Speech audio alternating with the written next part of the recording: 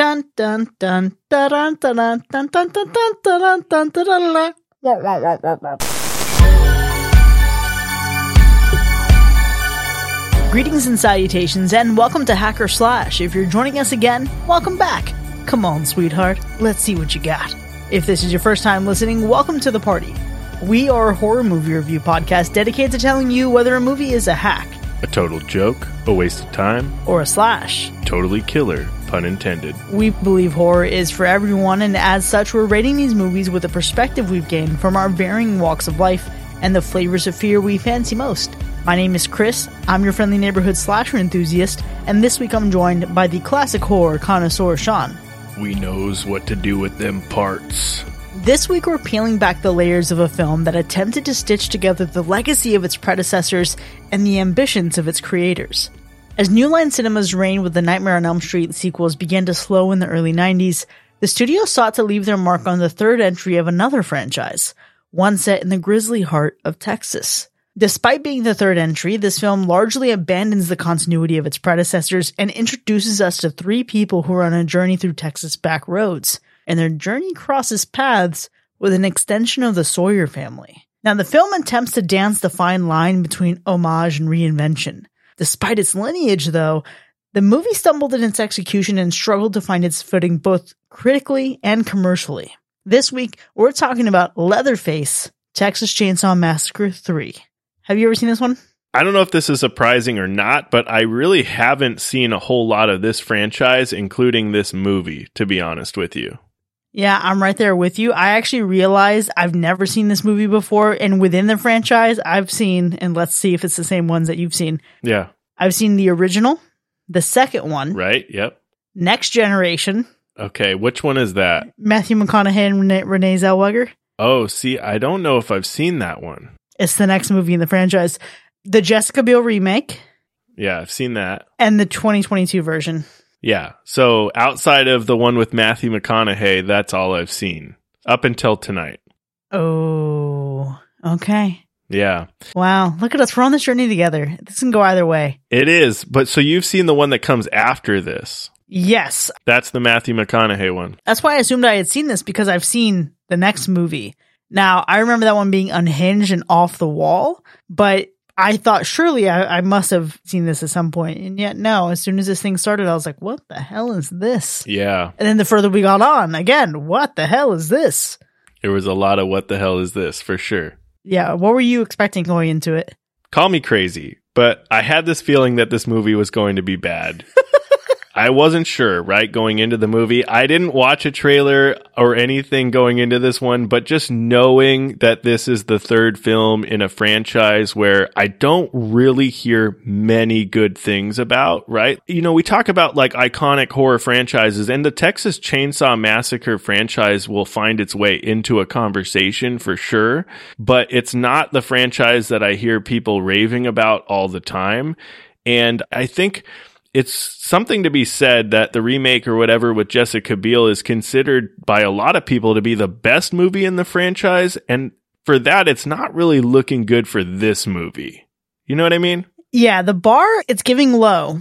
I think the thing about this franchise is that people only ever really talk about the original and the Jessica Biel remake. Right. But even with that, though, I feel like I also don't hear a whole lot of shit talking about this franchise. Friday the 13th, we know that it gets really loose, right? It gets a little goosey-goosey. Nightmare on Elm Street, you start hitting past like the third or fourth one, you're like, this is getting a little bit weird. Same stuff with Halloween, right? I feel like we hear about those a lot, and maybe it's just because I'm not in the Texas Chainsaw Massacre demographic. Maybe. But I feel like I never really hear trash about this franchise. Yeah, that's a good point. You don't hear people raving about it. You don't hear people talking shit about it. But I don't know why that is. I haven't watched all the movies in this franchise, but when the ones that you have watched, I'm trying to think about it really and just see what it is. Does this stand out? Does it not? Is this something that, you know, deserves the credit that it gets when it comes into these conversations of horror franchises that have influenced the genre?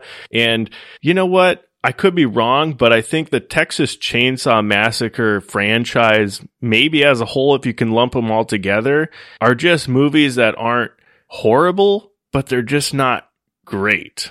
You know what I mean? And I think people like to see some gore. They like to see people die by some crazy people with chainsaws, and maybe that's the fun of it all. But maybe they're just not bad enough for people to just discredit as a whole. Maybe it's just slipping under the radar. This is like the person that just clocks in and clocks out and you don't ever hear from. It's giving mediocrity. Exactly. It's so mediocre that you don't even know that it's just there. Like, you know it's there, but you don't know, and there's nothing that's going to make you talk shit about it. And so somehow it stands the test of time. It's been stealing time for years, and no one's paid it any mind. Hey, no one paying them dues. That's wild. I think you summed it up perfectly with the reality that it's not so good it's worthy of talking about, and then it's not so bad that it's worthy of talking about. So it does find this middle ground. Going into this, I expected that this was going to be something that felt familiar to me as I watched it. And then I saw the opening credits and I was like, oh, what? We have Aragorn in this movie? What? Yes. We have Ken Foree Right. in this movie? What? It's so wild. How many people are in this movie? The cast. I think of Texas Chainsaw Massacre by its major celebrities, and I think Jessica Biel, Matthew McConaughey, Renee Zellweger. Yeah. I never had pre-Lord of the Rings Viggo Mortensen in here. That's so true. There's that draw too. They just put some big names in there. Man, I will say though, one of the biggest feelings I had while watching this one, aside from boredom, was frustration. Yeah. Aside from boredom was frustration because, and I think I texted you about this, the audio was so delayed. It was delayed by a second or two throughout the entire film. And this was a rental. Like, I paid money for this. This wasn't some cheap streamed pirated version. This was something I legitimately paid for from a legitimate streaming service. And the audio, like, I'm watching lips move 2 seconds before the audio hits. Yeah, you mentioned this, and my struggle is I didn't have, I think, that same experience. I feel like if it was off for me, it was off by like milliseconds, because I never once had this feeling of like, oh, what is wrong with the audio in this? And I feel like it would drive me crazy if I had seen that words were coming out of a mouth and then I didn't hear those words for a full 60 seconds after, or however much. No. Like, that would drive me nuts for sure. It drove me crazy. I was frustrated with the movie because I felt nothing. And then once I realized how bland it was, the frustration went away and I just continued to exist with it. The one thing I think that did evoke a kind of sensation was yuck. Because I was like, damn, y'all really had to slip in the racism, huh? There was. You really just had to slip it in there when they could. Yeah, they did slip it in there for sure. But yuck wasn't the biggest feeling that I got. I also felt a lot of confusion with this movie. I felt confusion in the sense of where the fuck these redneck family members were even coming from at this point. Mm-hmm. You know, watching the first two films, it's just like, honestly, what is happening here? How many of these people exist in this family? And how have the authorities not figured out how to keep eyes on these fucking people? Respect my authority. Authority. I actually, now that you say that line in particular, I cannot wait for you to see Next Generation. That shit's going to be great. However, oh boy, that's the thing about this movie. It acknowledges the continuity of the previous movie while also erasing it at the same time. Yeah. This movie does a few things narratively that are different, and also it feels like, wow, you got some nerves just throwing away history like this. Again, I say this and I'm the person who is not mad at all that they retcon most of the Halloween franchise, including the second favorite movie in the franchise in 2018. But this feels too early in the franchise to have been doing that. Yeah. Well, it's kind of that happy medium between what Halloween did and what Evil Dead did, you know? Because Evil Dead was just like, from the get-go, redoing that first movie. From the get-go, they're just like, here's what you get in 2 seconds and now we're in. So, you know, it's that happy medium, but still. Yeah, I don't know about that, man. I don't know about that. It's still a sensation where even looking at the chronology of this movie and thinking about like what gets introduced, all of a sudden we have people in here that feel like they're padding the body count. And then we also have moments that feel like it's a direct pull from the first movie, and none of it feels super coherent. And it's a really bizarre feeling. And I'll tell you that this movie started out as a disappointment even before we got all of that, because we have a narrator and it's not the same narrator. The voice was again giving mediocre. It's terrible. There's not much that will really surprise you in this movie, but one thing that I can say is that it did find pockets of suspense throughout the film. Little pockets. Very, very small pockets. Okay, if I could equate these pockets to anything, I'm going to guess that this is like you are looking for some pocket size on men's cargo pants, but instead you got women's jeans. And they're fake pockets. No, not the fake pockets. They're fake pockets. Where you try to go in and they're not even real. It's a little seam. It's sewn shut. It's just decorative. No. That is what I think your actual pockets of tension in this movie are. It's decorative pockets. I guess you're not far off, because if you really look at that way, then you're like, yeah, there's some suspense here. Let me dive in there. And then you only get like the tip of your finger into the pocket before you get, stopped. And then bam, there goes the rest of the suspense. So I like that. We can go with that. Fake pockets. I didn't feel a damn lick of fear in this movie. I want to first approach the subject of Leatherface and the Texas Chainsaw Massacre as how scary can this be, right? The idea of someone wearing another human skin with a loud-ass chainsaw feels like there should be moments of it being scary, right? Yes. Yet somehow this movie managed to take the bite out of that. In moments where I think we're supposed to have a little bit of a jump scare, it's still not clicking. And again, if I were to look at my heart rate throughout this movie, none of it really naturally spiked into some like, oh, wow, I'm just reacting to a loud noise. Maybe because the sound was off so terribly for you, Sean. But how can you have a movie like this that doesn't make you feel even a little bit of this like, damn, Leatherface is a bad bitch? It's a huge miss. It really is, because I think this movie has a ton of potential to be really frightening or really scary or just really gruesome. And we'll get into it, but because of the editing and all of that, I think that everything that could have been something that added to this fright factor of this film, it just loses all sense of fright because of the way you don't really get to see everything head on. Like, they cut away from a lot of stuff, and sure, there's a couple attempts at some jump scares, but like you said, it almost feels like the movie is trying to run, but it can't really get on its feet and really catch that rhythm.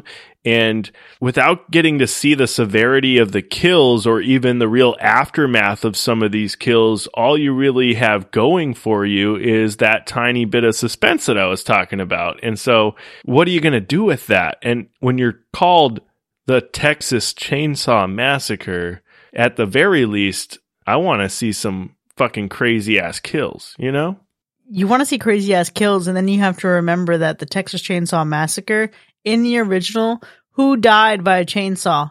Almost no one. Leatherface cut himself on the leg with the chainsaw. That's true. So, you know what? All fucking bets are off, Sean. And really, maybe that's where this movie dared to be different. And that's the only place where it dared to be different, because this didn't actually do much else different. Credit where credit is due. The Texas Chainsaw Massacre is not my bag, but it's beloved for its gritty indie filmmaking. It's beloved for the vibe and how visceral it feels, even though there isn't a whole lot and that happens in terms of gore. Like, you can just feel how gross and nasty that movie is. This movie is a major studio taking this franchise and sanitizing it. This is a movie where a studio has taken a dish, tried to recreate it, but there's no salt in it. You know what I mean? It's just mass produced and it feels ugh. Yeah, it just needs something, but it's not there. It's just too bland. I get it. I don't know how original you can really get when you essentially call the same plays every single time, right? This is the same setup that so many movies have. It's just this whole backdrop of on the road, misguided by weird hicks, hunted down for some deranged fun. That's what you're going to get, but how many times have we seen it? And do we really want to see that whole scenario over and over again? It's just hard to be original when you're just calling the same plays out of the same playbook that you've been doing for every game. And I think that also goes right up to the fucking ending of the movie, which is a shame. And I'll say this, the ending was also one of the better parts of it. Okay. Maybe it's, again, that sensation of, okay, thank God we're finally here, but it was one of the better parts of it. Oh my God, I was going to say the ending in comparison to the rest of the film, I'm fine with, honestly, and that's probably because it was ending. I don't know. Maybe it was just a rush of euphoria because the movie was ending and I was like, yes, I can move on. There is the light at the end of the tunnel. Yeah, I think it's interesting because I feel like it ends in somewhat of a similar way as other ones in the franchise. It's not something that's going to shock you in any way. I think it's something that you can probably predict. Something wild would happen or whatever, but I hear that the original shot ending was a little bit different than what we got. And if you really look into that, I think it's a little bit interesting. Okay, well, too bad they didn't stick with interesting. That's the real shame here. It's like this movie made me want to feel a little bit more towards the ending, and I think they did make a decision that I was more happy with. So I was like, all right, cool. We're making some good moves here at the end of this. But then I remember how fucking weird the next movie gets. This is like the stepchild that doesn't make sense in the family. You want to think, oh, okay, well, it's like a blended family, etc. But it feels like someone just brought someone in off the street and said, you're the kid now. And that's what this movie is. It's bizarre. But obviously, I think we're on the same page here. We haven't had the kindest things to say so far, but let's see and make our way towards our ratings. Before we actually score this movie, though, Sean, how would you describe the gore score? You know, this really should have been an extremely gory film. It should have been. It's the Texas Chainsaw Massacre, but sadly, it wasn't. And maybe the unrated, unbutchered version is better because we actually get to see a lot of the stuff that was pretty much chopped out of this movie, probably, but we don't get to see much, which is the problem. So we do see some gruesome stuff in the very beginning of the film. And again, when they uncover a bunch of decomposing bodies, and I'm not going to give too much away, but that is what we get. And maybe aside from a few shots, it just becomes non-existent almost. And the problem is that this should have been way better, but because of what they did and because of what they chose to edit out of this film to get whatever rating they were trying to get, it left it with a low gore score. But what about the animal report? Well, there is some roadkill, so it's not 100% safe, but it's not the worst. Well, let's go ahead and get into our ratings then. Leatherface, Texas Chainsaw Massacre 3 from the year 1990. Was it a hack or was it a slash? And I'll just go ahead and throw this out there. Sean, give you a little bit of a break here from your diligent reporting. We are a few episodes into the new year. I've been 100% slash on 2024. I slashed Winnie the Pooh, Blood and Honey. And maybe that's going to get me some hate. That movie, though, made me feel something. Night Swim, which you and Binks hacked, made me feel something in two different ways that both of those movies hit on a spectrum for me. This franchise is absolutely not my thing. This movie is a lot, but yet somehow it's also nothing all the same time. And this movie lacks the quality and the camp of its predecessors. And I think that's the real crime here. Because we have, even though it's not my cup of tea, the grittiness and the rawness of the original Texas Chainsaw Massacre. And then the polar opposite direction of how wild the second one got. That's insane. So we have that. And then it also lacks the will to push the envelope in the ways that some of its shittier, but albeit more amusing sequels do. And so this movie, it's almost like it's lacking some semblance of identity. And the worst part is that it's a blend regurgitation of some iconic moments in the original. It's just copy, paste, rinse, repeat. It's a mediocre assembly of parts that could actually be really good. And you have a cast that, even in the roles that they're in, they deliver, but everything else around them isn't strong enough to do justice to those performances. The execution overall fell short. Hence, it's a forgettable hack. You know, we keep bringing up this next movie that I haven't seen, and I just picture Matthew McConaughey saying, you know what I like about chainsaws? I get older, but they stay the same age. Oh, God, little perv. I think the concept of the Texas Chainsaw Massacre is decent. I think it should make for some really good, gory, brutal horror. It should. Just in the name alone, you're expecting that at the very least. And some of the films in the franchise pull it off, I think. Right? Oddly enough, I think most people enjoy the remake and don't really even think of the original. A lot of people I talk to bring up the Jessica Biel Texas Chainsaw Massacre as the one that they were introduced to, which is strange to think about when you have a remake. Not many remakes can do that to an audience, but I like them both, but I don't like this film. The third film in the franchise, and it has only gotten worse. The plot is okay, but there are too many holes. Who the fuck are these family members, and where the fuck are they coming from? I want to know, because the soundtrack to this movie, I think when you look at that actually works, but the gory visuals to go with the soundtrack were cut out of the film, and so it just feels like the way they edited this film was like they cut it as though it was done with a fucking chainsaw. I don't know.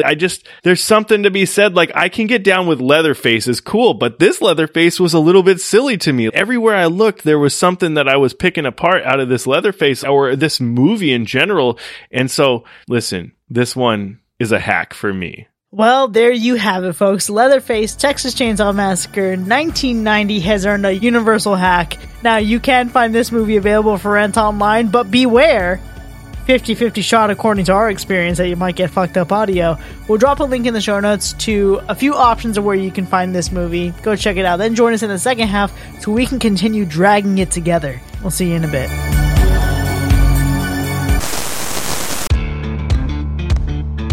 Now, we all know every self-respecting artist needs their tool of choice, right?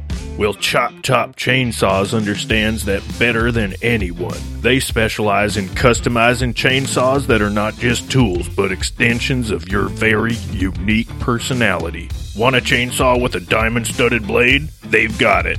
How about a handle that glows in the dark for those midnight projects? Check.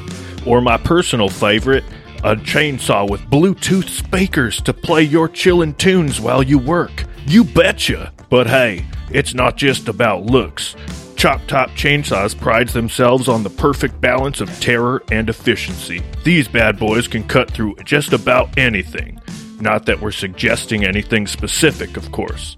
And for our Hacker/listeners, Chop Top Chainsaws is offering a screaming good deal. Use the code HackerSlash at checkout for 10% off your first custom chainsaw. Plus, the first 50 orders get a free mystery accessory. Trust me, it's to die for. So head on over to ChopTopChainsaws.com and start crafting your nightmare today. Chop Top Chainsaws, cutting edge terror.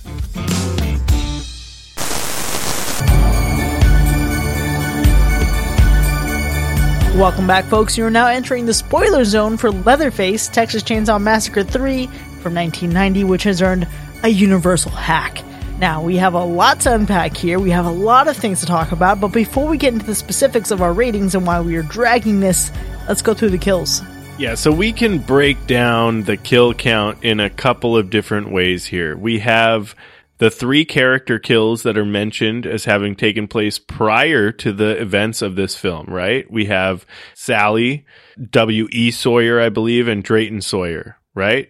Those 3 were mentioned. Yeah. You know what? I love that you're padding the body count with the ones that were just mentioned.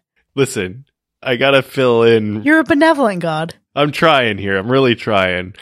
So we got those 3. Okay, we'll put them over here, but then we have the kills that we kind of see happen throughout the film, and that number is 7. So, okay, we get 7 kills that we'll say we see on screen, but we don't really see all of it on screen. We just see what's happening. But then you finally have the mentioned deaths from the mass burial site or whatever they find, and they mention 40 to 50 bodies. Mm-hmm. So now, here's the thing. If we are giving credit to this fucked up family for the work that they've put in and include the mentioned deaths, then we have 60 kills and or deaths in this movie.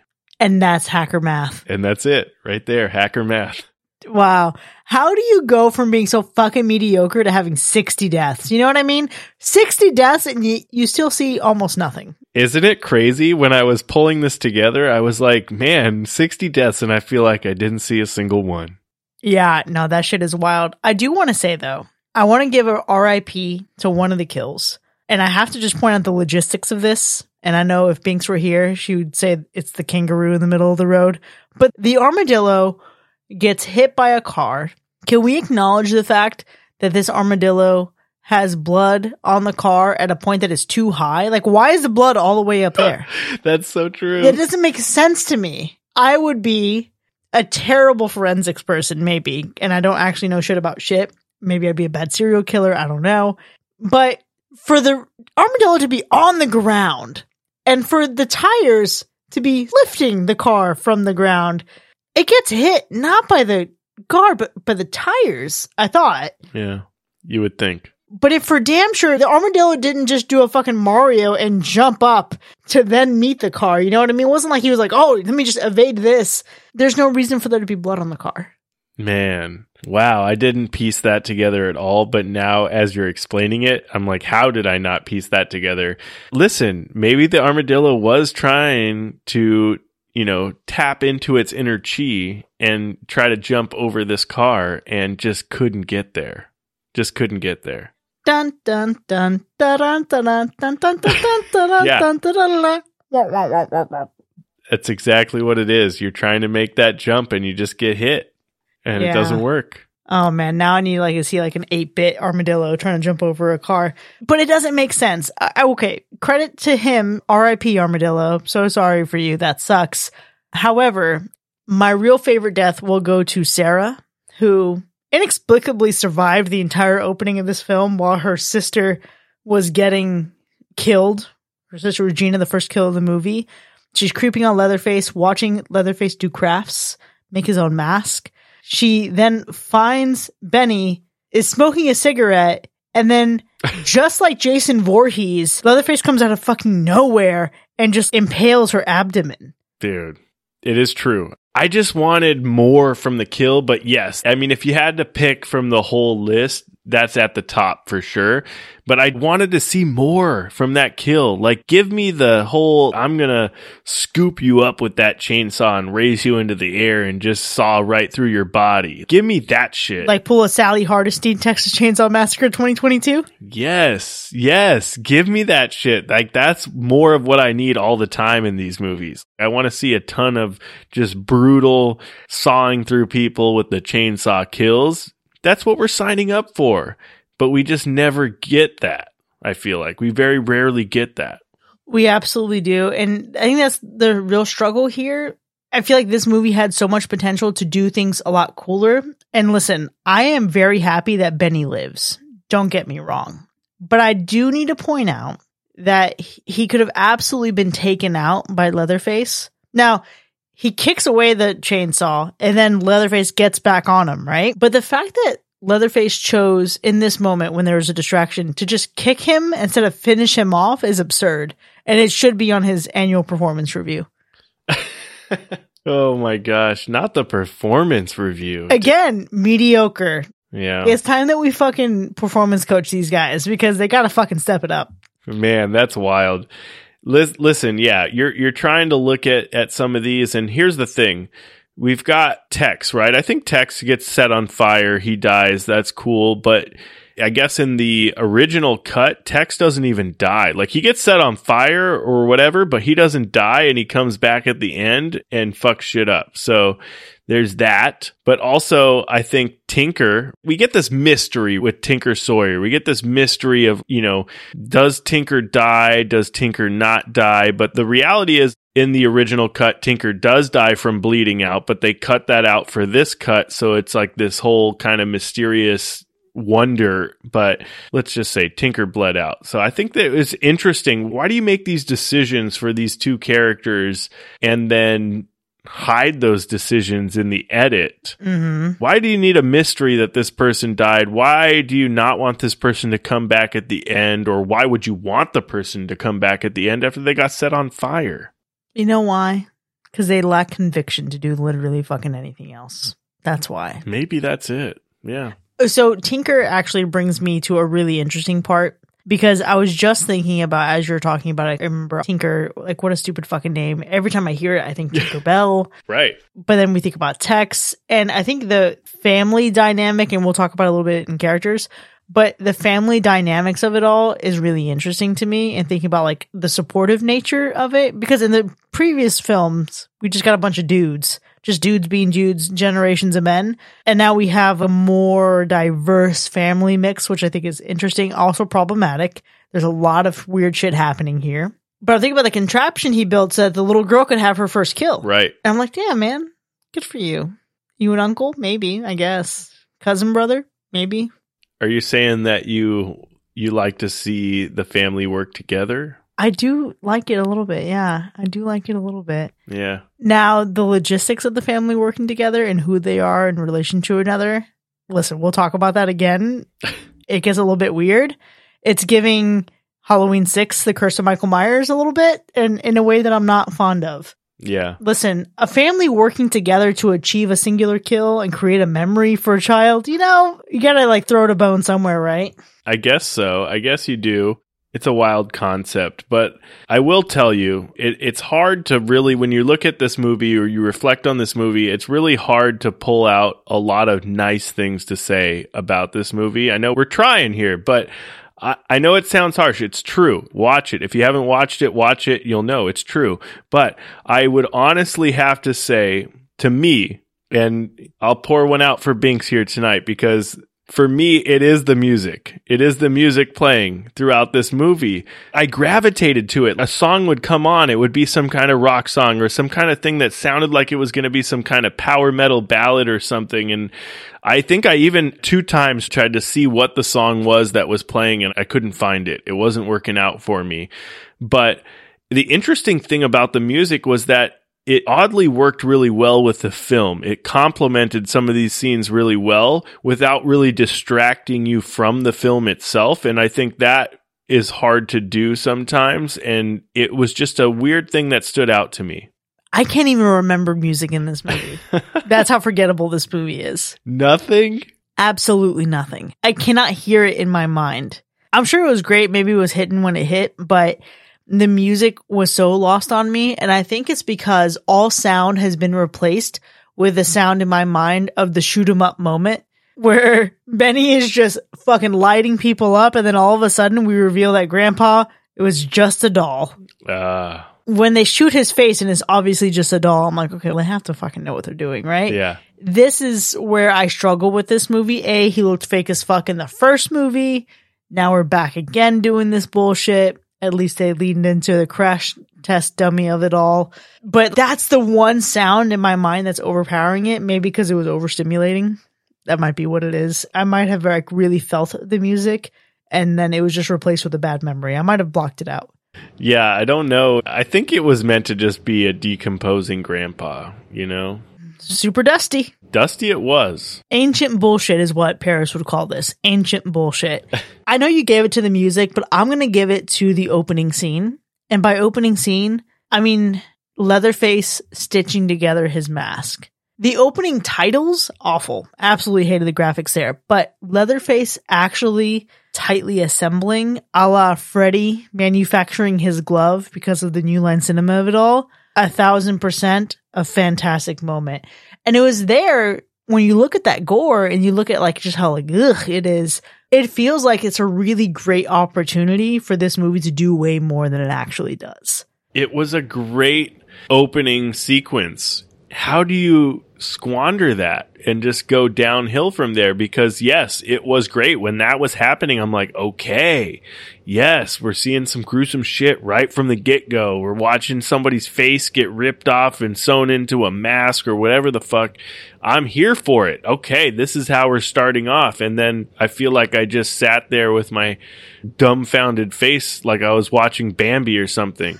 So I don't know. I will say though, that opening scene with the mask assembly actually is my favorite scene in the movie. And that's saying a lot because that's the first few seconds of the movie. This is peak potential. And then all of a sudden just fucking... Oh no. Yeah. I did enjoy the whole uncovering the mass grave scene or scenes where they're uncovering bodies or body parts. It's all muddy and gross in there. I thought you got some of the best visuals of decomposing gross bodies. Outside of the scene you're talking about, the opening scene, I think that was another scene where it gave me some false hope of what this movie could or was going to be with this gory, grotesque looking stuff that they were pulling off, Yeah. And again, it's like false advertisement. This movie catfished us. We did get catfished. We absolutely were hit up for a date by someone who photographed well from certain angles, only to be a completely different human in person. Yeah, dang. It's tough because, yeah, you do get some great visuals of those decomposing bodies. And then there is this slight comedic value. I'm not sure if it was intentional or not. I'm really not sure. But after they clearly say that they found like 40 to 50 bodies, you then at some point cut to these news reporters that are recording for TV saying that they found like 60 to 70 bodies. And I thought, if that wasn't intentional, it's still fucking funny. But if it was intentional, it just goes to show you this whole game of telephone that even the news isn't reporting accurately, which I thought was hilarious. You actually mentioned the reporters of it all. You obviously watched Texas Chainsaw Massacre too. Yeah. You caught Stretch's cameo as a reporter? Yeah. Like, see, this I want more of. Give me a world in which Stretch comes back at the end and takes up the mantle from this final girl who didn't deserve to be a final girl in a movie. Because she worked so hard. Now she's living her life. Obviously a different character. Right. And again, I didn't really like Texas Chainsaw Massacre 2. Let me also just remind you of that. But I was longing for Stretch to come back in this movie because of how lackluster our main survivors were outside of Benny. It's true. What do you feel for these characters? You have to give us someone to root for. I've said this a bunch of times in various other movies. If you've got no one to root for, it's not going to be successful. And at the very least, you got to do something good with the antagonist, because if you aren't rooting for a protagonist, the antagonist has got to be the one you're rooting for. You know, we think of Friday the 13th. You want to see Jason kill a bunch of people. That's the point. It's just dumb killing, things like that. To an extent, depending on the film, I guess, you want Michael Myers to be killing everybody. You want to see those kills. You're not always rooting for all of the protagonists in every film, but you got to have that. You got to have that.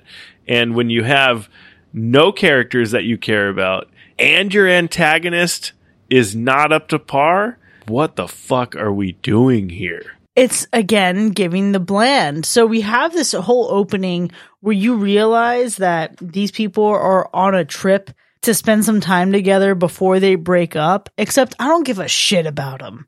I don't give a single fuck.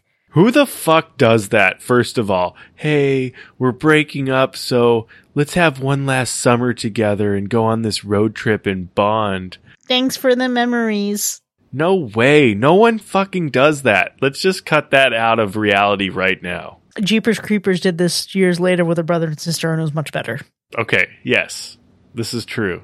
And then also just like their acting was absolutely terrible. And I think what kills it for me is the fact that we have Michelle, who's so void of anything until all of a sudden she's maniacal. She starts fucking yelling back. And I'm going here with this really super on the nose, and I'm thinking about this. You have this moment where they hit the armadillo, and then she's like, guess we gotta put it down, and then she can't even, right? So we have this moment where obviously she cannot hurt an armadillo because violence is no answer to violence, you know what I mean? Yeah. But of course she'll have to resort to violence later to escape the horrors that she's about to encounter. And I guess really, when you think about what the arc of a good survivor is, the recipe is there, but it was so poorly acted that I cannot stand behind it at all. Yeah, no, I feel you. That's the biggest problem, is that you just got no one to root for in the film. But what I think is interesting is the dynamic of the family. And even though they didn't explore that dynamic very well, they didn't go really deep with it. I think we do get to see little pieces of it. And I think, if nothing else, that was the most entertaining aspect of these characters. Yeah, I also love that Viggo Mortensen secretly played Texas gay. In his mind, that's what he was doing. And I fucking love that. Oh my gosh. But did you pick up on the fact that the little girl is Leatherface's daughter? I did not. I'm going to be honest. I didn't pick up on that during the film. I did read about it afterwards, but I didn't pick up on it during the film at all. Yeah. I mean, it was weird. Her room was filled with skeleton remains and shit. So from that standpoint, when I was watching that, I was like, what the fuck? Who does this? And how does this little girl living in this room and playing in this room? And then I don't know. But it didn't cross my mind that she was Leatherface's daughter. She sits on his lap. Yeah. They kiss each other. It's fucking weird. She kisses a flesh mask. Gross. The moment there, and then there's a commentary that makes it allude like she is a child of one of their victims. And that's what I'm talking about. It's giving Halloween 6, Curse of Michael Myers, the producer's cut, when you have the implication of where the little baby came from. Whoa. Wow. That could be. Fucking hate it. Absolutely hate it. Oh no, that is what it is. In a movie that's already shitty, that is a moment where it gets ick, but then it doesn't even have the Rob Zombie conviction to be so ick it says something. Oh no, this is a whole nother level of ick, you know? This is just ick, and you're bad at it. Yeah. No, that's not good. I don't like anything about this. Yeah. Oh no, I don't want to be around whatever is happening here because yeah, just to think of that concept is crazy and it's very plausible for sure. But even just the sibling fights and stuff, and I'm not sure. Are all the brothers? Are they cousins? Who knows? Listen, realistically, we need a family tree. Yeah, we do. We need a Sawyer family tree. I gotta break this family down.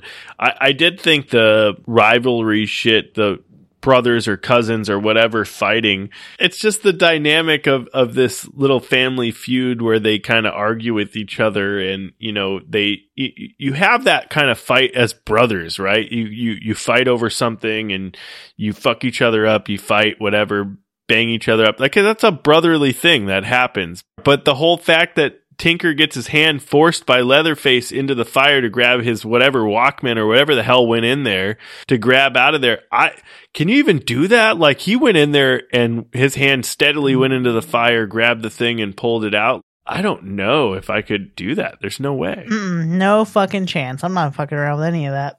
Yeah, that's what I'm saying. I don't know. But the dynamic of this family was interesting. The mother was interesting. Just, I don't know. How does this happen? And where is this? Is this house in relation to the other house? Is it this, like, what's happening here? I gotta know the family history here and where they're all at. Because they're coming out of the woodwork. There's a really great YouTube channel, actually, that goes through the history of every single character ever in a movie. I'm pretty sure they've done one on the Sawyer family. So I'm going to link anything that I can find. I'm also going to link a Reddit post that I just sent Sean, and it's a handwritten family tree flowchart from great grandma Sawyer down to Leatherface's daughter, baby Sawyer. We'll see if that tracks. Okay. We'll have to take a look at that. I think another thing with this family, right, that's interesting is, and you mentioned it, is the grandpa, right? And the grandpa looking fake or whatever, but I think it is meant to be dead grandpa sitting at the table, rotting away, and they just played this whole... Like Psycho. Yeah, this whole imaginary game of feeding grandpa and all this weird shit. I mean, you're all deranged. It is what it is. It adds to it. I think the original concept, if I'm not mistaken, was to have that grandpa not only survive, but really be talkative. Like he would have a lot of dialogue, which I think would be really interesting. And he was supposed to be rambling about like some weird, I don't know, like whatever, like remember them good old days or whatever, that kind of thing. And I don't know what would be good. Would you want to see this talkative grandpa out of nowhere? Think of grandpa from House of a Thousand Corpses, right? Would you want to have that grandpa roaming around talking shit? Or do you want to see them pretend that they still have a grandpa with this corpse sitting at the table? I almost like the corpse idea more. I like the corpse more, but I want to know that they know. And they're just being delusional. You know what I mean? The problem is that the corpse looks fake, that they keep treating it real, but also it doesn't look quite correct in its decomposition or mummification. Like Psycho, it's fucking obvious that is a dead woman who's been dead for decades. And this it's still like a crusty doll. It just is not compelling enough, I think, is what my issue is. I'm okay with grandpa not talking. I'm okay with it being like old, decrepit, needs the blood of the victims to even just keep some level of sustenance alive. I'm okay with him not doing anything as long as I can understand that. And I know that, okay, am I asking for the movie to dumb it down for me? No, but I'm asking for its effects to be better, is what I'm asking for. Don't shoot Grandpa in the face and as a dusty clay doll if you want me to believe that it's real. Because now I'm not convinced that you know. Because then it's just a doll. It's not even just like a dead person. It's just a doll. Oh, no, it looked terrible. Like, it wasn't, you could tell. Yeah, I'm with you. Could they have gotten more realistic? It would have been better for sure. But listen, we're talking about a film that doesn't have too many wins as it is. So I don't know. At this point, what do you expect, you know? I don't expect shit. Much like I didn't expect Ken Foray, Viggo Mortensen, or Carolyn Williams to be in this movie. And you know what? Even for as brief as Stretch's cameo was, all three of them, best part of the fucking movie for me. The best part of the movie is tough. It's tough because I really don't know what to say. Like, I think the best part of the movie probably was all the stuff that they edited out of the movie. Like, I'm really trying to piece it together, but I think that everything that I can keep hearing about what they took out of the movie and what was supposed to be in the original and all these different things, and the people that I've heard talk about how their experience was with the unrated version, it just makes me feel like the best part of this movie isn't even in this movie. You know, like, that's crazy to think about, but it's not here. It's not here. It's on the cutting room floor.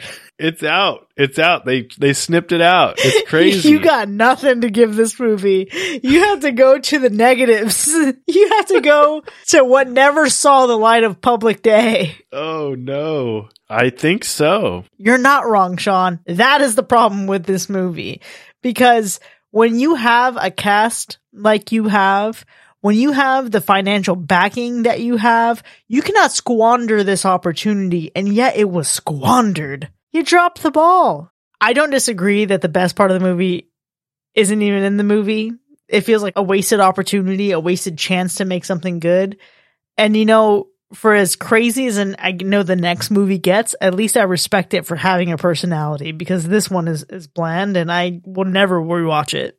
Absolutely never. Well, I feel you, because there is no way I'm watching this one again, but I'm going to go and take your word for it on the next one, because I will watch the rest of the franchise at some point so I can close out this franchise. But I am honestly upset right now, folks, that I spent $3 on this rental, because I genuinely feel robbed. I didn't even get audio that matched the timing of this movie, and I paid the $3, okay? If you did have the correct audio, do you think it would have been better? It would have been, no, it wouldn't have been better, but it would have been worth at least 50 cents. Yeah. Can I just read, with your consent, Sean, the text message that you sent me Tuesday at 11:15 p.m.? Yeah, go for it. Let the record show that Sean said, "That should have been free on Tubi for sure." To which I replied, "Right?" And he said, "Geez." And I said, "I didn't have a great time." And he said, "Somehow I feel worse off for having watched that." It's true. I replied, "Dude, honestly, I almost hated it, but hating implies a level of passion I just can't muster." And there you have it. Leatherface, Texas Chainsaw Massacre 3, 1990 is a universal hack that neither of us will be revisiting. Now, we've certainly had a robust discussion here, but it doesn't end here by any means. We want to know what you think. Do you also think this movie was bland? Let us know. You can join in on the conversation by hanging out with us for free over in our Discord. You can click the link in our show notes to sign up. And if you've enjoyed listening to us literally rip through this episode with a chainsaw, consider becoming one of our patrons. Visit patreon.com/hackerslash to enjoy more of the show with early access, extended episodes, bonus content, and live shows. We'll see you next time, folks, and remember, there's roadkill all over Texas. Please, spare me the postmortems.